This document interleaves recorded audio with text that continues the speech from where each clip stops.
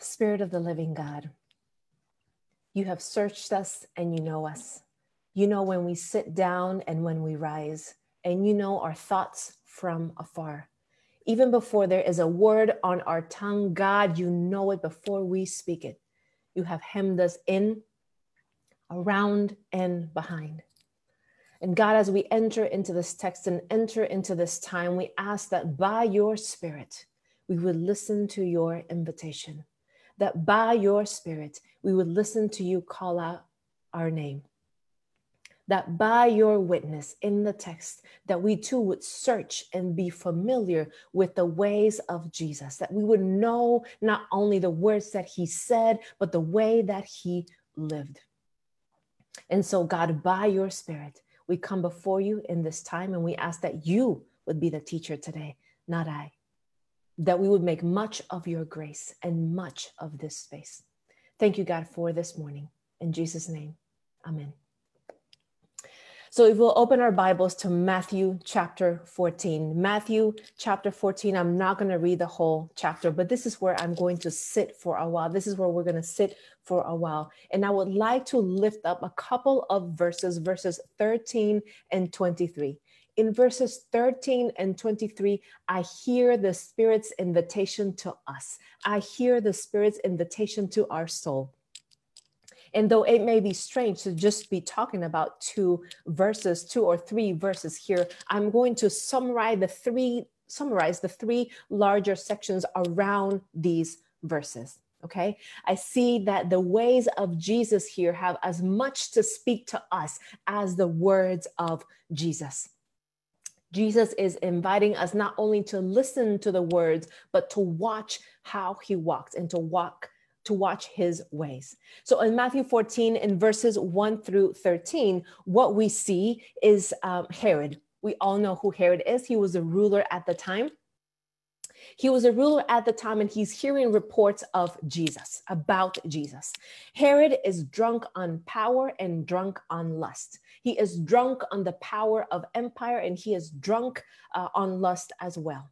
John the Baptist comes to him, and he is a truth teller, and he tells him, Herod, it is wrong for you, it is unlawful for you to have your brother's wife. And because it is costly to be a truth teller, John the Baptist is a truth teller. Herod is not a truth receiver. Herod puts John the Baptist in jail. He puts him in jail, he bounds him, the text says, and then he decapitates him because it is costly to be a truth teller.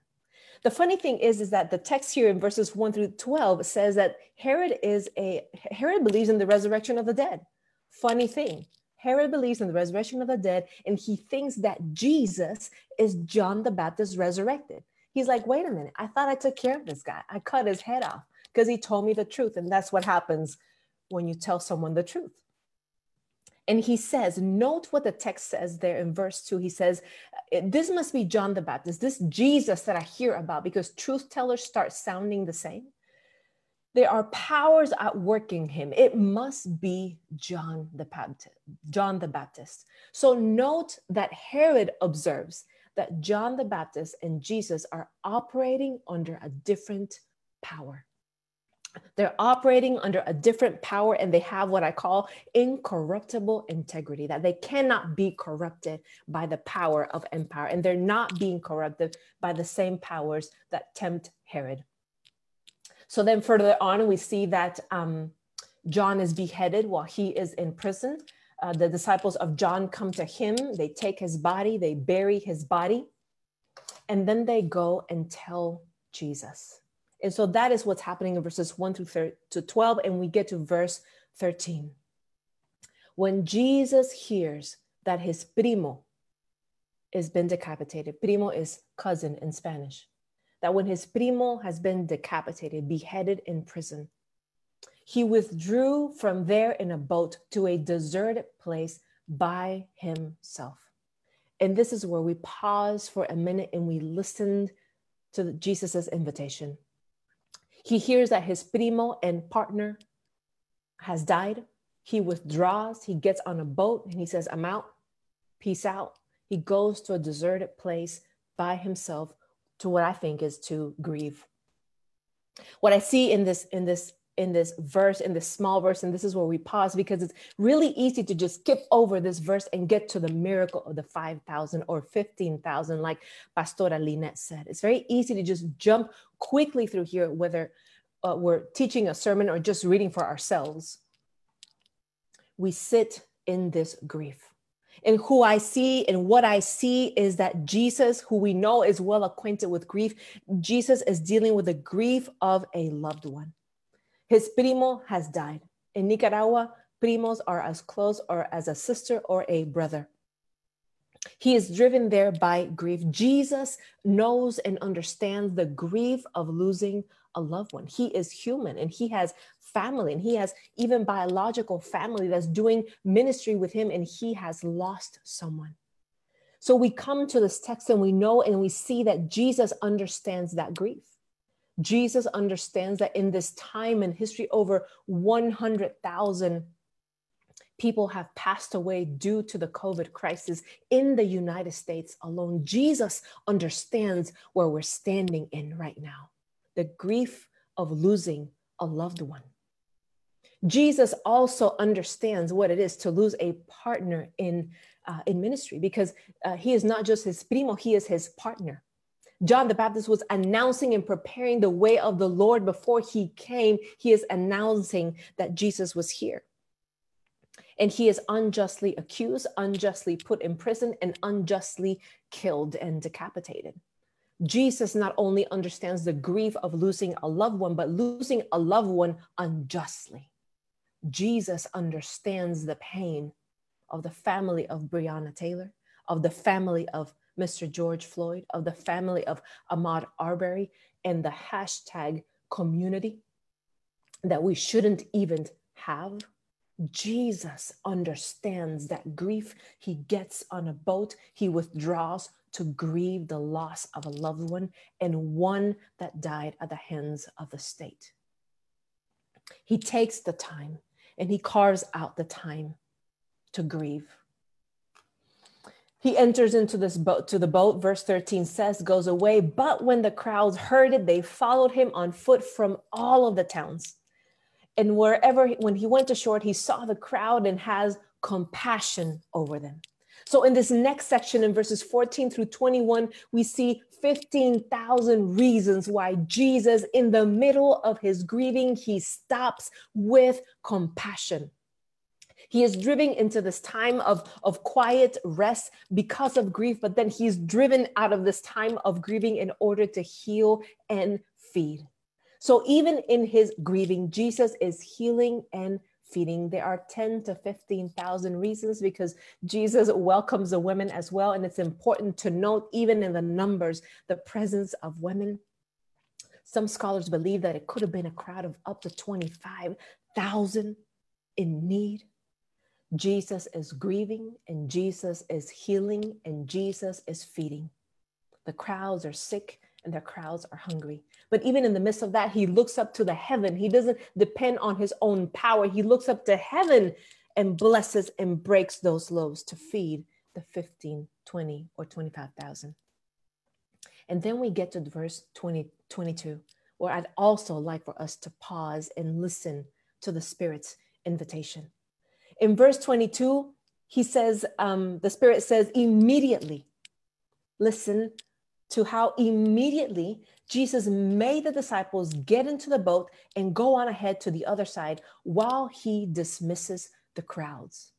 Jesus is not afraid immediately to carve out space for the disciples to care for themselves. So he turns from the compassion that he has for the crowds and turns that compassion on himself and his disciples. He is not afraid to draw boundaries and say, immediately, y'all go on ahead. Y'all go on ahead on this boat while I dismiss the crowds. I will take care of the crowds. Verse 23, and after he had dismissed the crowd, so he's already carved out space and drawn boundaries to care for his disciples, his partners in ministry, he goes up to the mountain by himself to pray. And when evening came, he was there alone. Listen to the Spirit's invitation unto us. He sends the disciples. He dismisses the crowd. He goes to the mountain by himself to pray. And when evening came, he was there alone.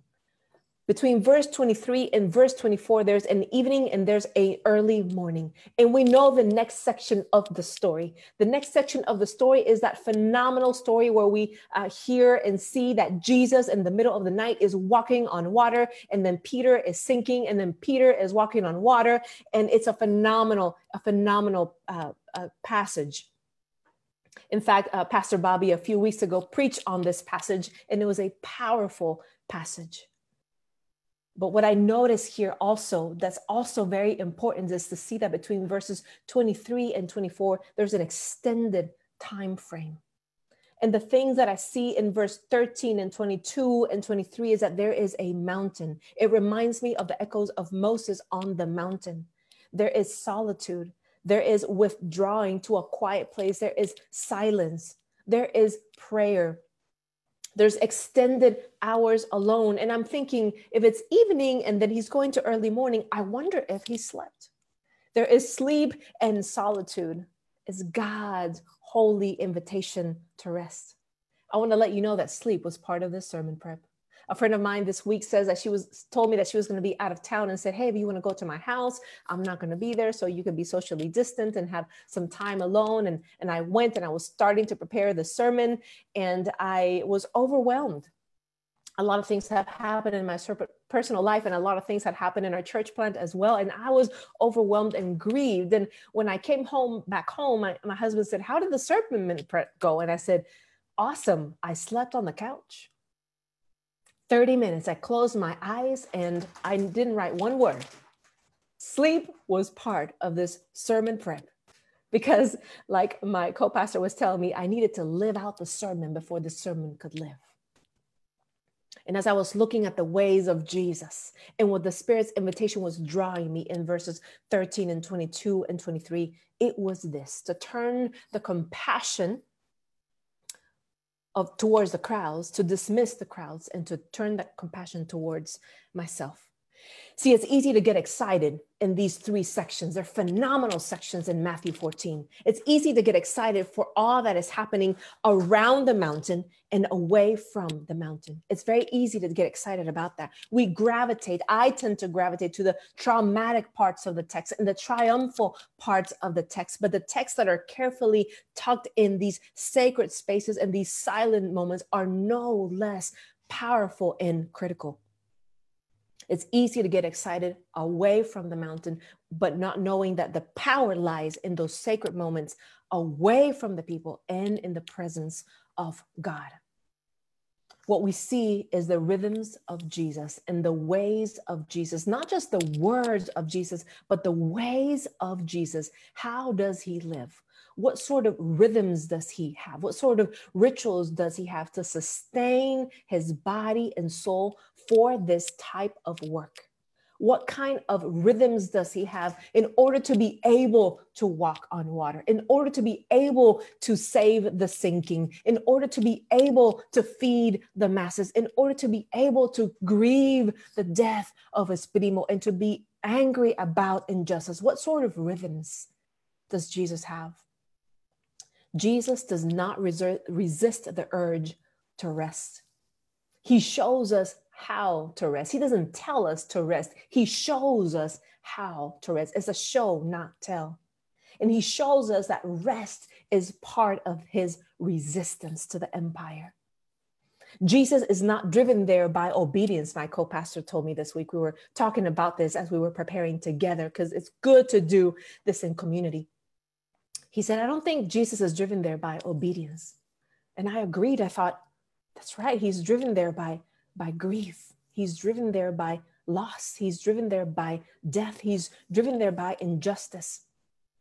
We see a Jesus that is lonely, that is weary, that might be overwhelmed. I wonder if he's thinking, could I be next? Because if Herod is confusing him with John the Baptist, you know that lot. Jesus is driven by desperation. Jesus is driven by hunger. Jesus is tired and he is surrounded in these three sections. And I wonder, when does he rest? Before the event or after the event? Yes, he chooses to intentionally rest. Jesus is housing grief from many habitats, and so are we. We're in a global crisis. We're in local crises. We're in personal crises. Jesus is housing grief from his personal life. His primo dies. From his public ministry, 10, 15, 20,000 people are hungry and in need to be healed. And his partners in leadership are sinking, swimming, and walking on water. He has grief from all around him. And what does he do? Jesus, in his humanity, not his divinity, I believe, knows the limits of his body and soul. He intentionally withdraws to a place of rest. Jesus will never ask you to do something that he's not willing to do himself. And I think it's true of this today. And he knows that the power to do the work of God came from being in the presence of God. Jesus didn't simply go away to be with the mountain, but to be with the one that made the mountain and with the one that can move the mountains. But sometimes I am the mountain that's unwilling to move at God's invitation. Sometimes I think it's easier for God to move a hill than to move me, because God doesn't force himself on us. He waits for us to want him. He invites us and he waits. It's easy to get wowed by this mountain moving power. And it's also easy to resist the patience and the silence of his presence, where nothing moves except the wind. But friends, familia, there is no substitute for the presence of God. Dr. Howard Thurman, in this book, I'm not sure if you can see it, he wrote a book called The Disciplines of the Spirit. And in the chapter that he writes on prayer, which is carefully tucked in between suffering and reconciliation, imagine that. He says in his book, the chapter on prayer, that what he does in his book is he studies all the gospel passages where Jesus withdraws to pray in this chapter. And he notes the similarities and the common ground. And what he notes is, of course, that this was Jesus's custom. It was his custom to go to a place of quiet rest where it was silent, where he was away from the crowds, away from his BFFs, away from everybody. And Dr. Thurman describes this as the hunger of the heart. I love the way he says it. And he says, and I quote, that the movement of the heart of a woman or the movement of the heart of a man toward God is a movement of God in your heart. And he says the hunger itself is God calling out to God. That the hunger that we have in our hearts is itself God calling out to God, because God created that hunger. And then he uses another word that's beautiful to me. Another word, he says, this hunger awakens the givenness of God, because God wants to give of God's own self to you. So it becomes a hunger that is an invitation where God wants to give of God's own self to you. He also describes it as a long breath, a place of rest where you exhale. And he says, where all the fragments are just left there in the surface, where you exhale and the little hurts and the big heartaches, you note them, you feel them, you see them, you sense them. Just like Jesus may have. He goes into these places of rest. He goes to the mountain driven by the many sources of grief. And I love to think of that when we go into these places, it is to tend to our fractured and fragmented souls. A few years ago, I was driving and I was listening to NPR. I was running from one thing to the next. Had dropped off my son at school, was running back to seminary to get my books, to go to class, to go to the library, to write the papers, to do all the things. I was task oriented. And I was listening to NPR, and it was just a 5-minute ride between my school and my son's school and my own school, a 5-minute ride. But I had to pull the car over, and I remember parking in front of Target. And I was listening to this story on NPR where they're talking about this emergency landing that this plane had to do. a plane had lost an engine and had to do an emergency landing. And the investigation showed that there was nothing really wrong with the plane, like nothing monumental or magnanimous happened. But they called, they discovered something that they call in mechanical terms, in aviation terms, fracture fatigue. The engine had fracture fatigue, and is from the normal wear and tear of flying. The plane was doing what it was created to do, to fly. And just from the regular, ordinary flying, the engine collects these fractures from the normal wear and tear. And then one day, you don't even have to be doing anything extraordinary. You're just doing the thing that you were supposed to be doing. You go from one thing to the next, and bam, you lose an engine.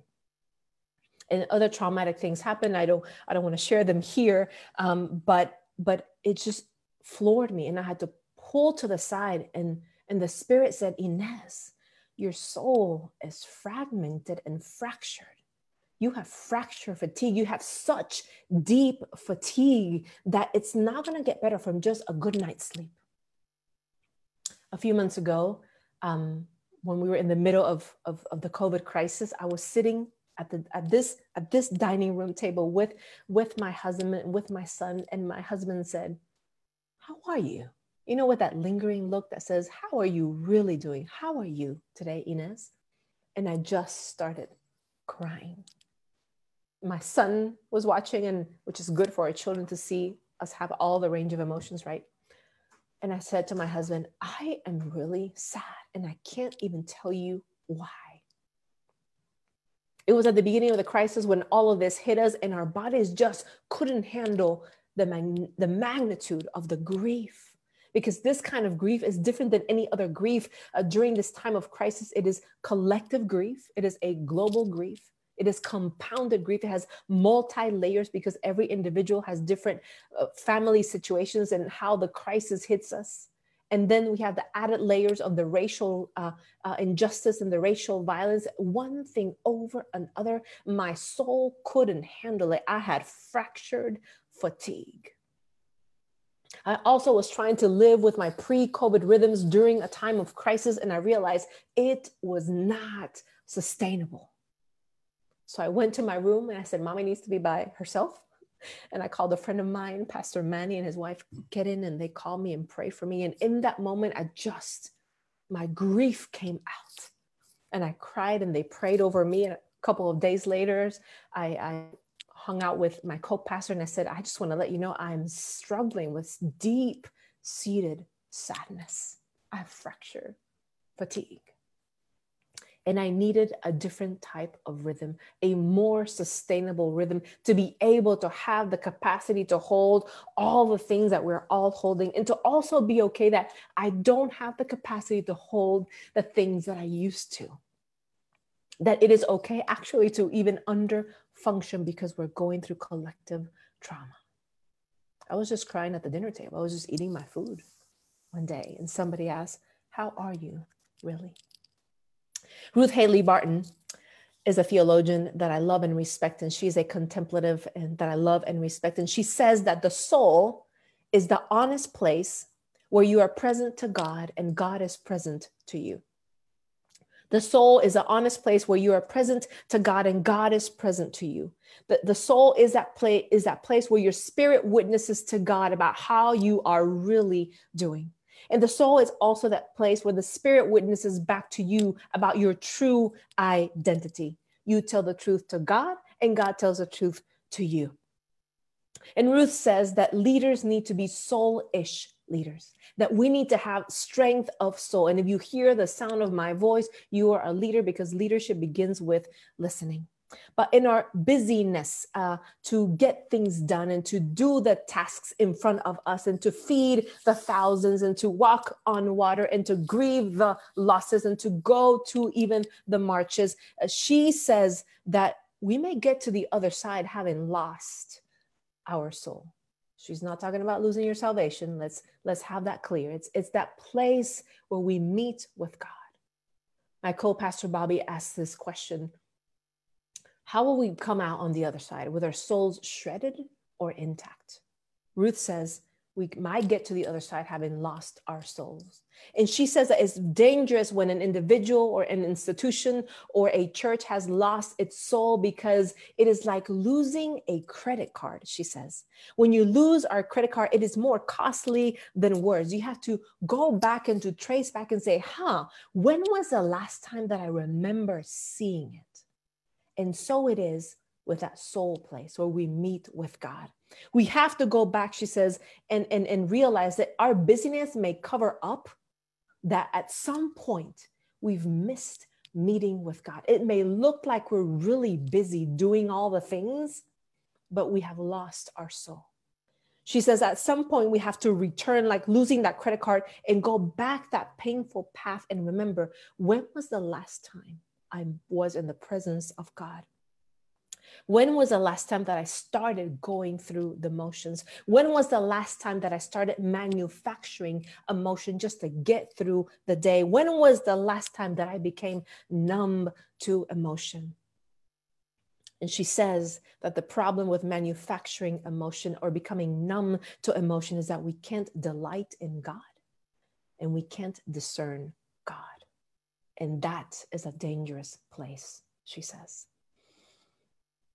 It is easy to get seduced by the mountain moving power, but it is easy to stop meeting with that mountain moving presence.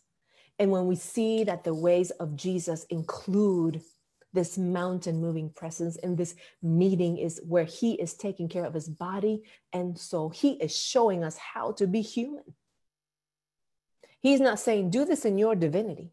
In his humanity, he is showing us how to stop and listen. Stop and listen to our fatigue. Stop and listen to our exhaustion. Stop and listen to our grief. God invites the soul to slow down, and that is no less faithful work than these other three sections in Matthew 14. Ruth asks, what are your resting rhythms? Do you sleep? Do you drink water? What are your sleeping rhythms? What are your rituals around rest and sleep and silence and solitude? And I realize that we're all going through a crisis right now, and we're going to have to be creative because the pre-COVID rhythms no longer work during COVID rhythms, with all the challenges that our families and our individuals and our institutions are facing. Many have challenging circumstances. Maybe you are a frontline worker. Maybe you are caring for aging parents. Maybe you have difficult relationships with your roommates. Maybe you are caring for lots of children, and a place of quiet rest is just not appealing right now, or just not possible. We're going to have to be creative. But these resting rhythms are breathing rhythms. Ruth says that she calls these moments burning bush moments, where we stop and recognize these burning bush moments. They're everywhere, she says. They're everywhere. When you read in Exodus, the story of Moses going to the mountain to meet with God, it was interesting to see, if you slow down and you look and you see, is that first he says, I'm going to leave the flock that I'm caring for, and let me turn and see what this blazing fire is about. Moses turns to the side and turns to look, and leaves one thing and turns to look at the face of God. And the text says that it is when the Lord says, when the Lord noticed that Moses turned his face, then he called out his name, not the other way around. When he turned his face, then he says, Moses, Moses, here I am. These burning bush moments, God is not going to compete with all the things. God is not going to compete with all the things. And when he sees that Moses turns, then he talks. When we turn, he talks and he holds you. And Ruth says that it's important to find these burning bush moments and to carve out time for them to actually happen.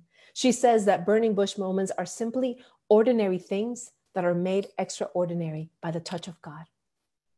I believe that that's the story of Psalm 23 of the shepherd leading us into quiet waters, into resting waters, and into green pastures. I believe it is the story of Psalm 84 where the psalmist is saying, happy are those whose strengths are in you, God, in whose hearts are on the highways to Zion, as they go through the valley of Baca, the valley of tears, the valley of weeping, they make it a place of springs. Of springs. The early rain also covers it with pools, and they go from strength to strength. In Psalm 84, the psalmist says, how lovely is your dwelling place. And he or she is trying to get to the dwelling place of God because they believed that the actual presence of God was at the temple, and he or she was trying to get to the temple. But the reality is that they didn't live in the temple. They lived in the valley of tears, in the valley of weeping. But there, the psalmist says, they make it a place of springs. God provides the rain, and they make it into a place of springs. We have agency to carve out that time. And then we go from strength to strength when God looks on the face of the anointed one. It is God's invitation to silence and rest. And silence comes in many ways. Your silence doesn't have to look like my silence. Silence will strengthen your soul, and solitude will provide that restorative rest. It's even more critical this year, especially in the justice movements. And as I hear about what your church is doing and what's happening in Portland, the important work that's happening in Portland, even more important it is that these justice movements require Jesus moments.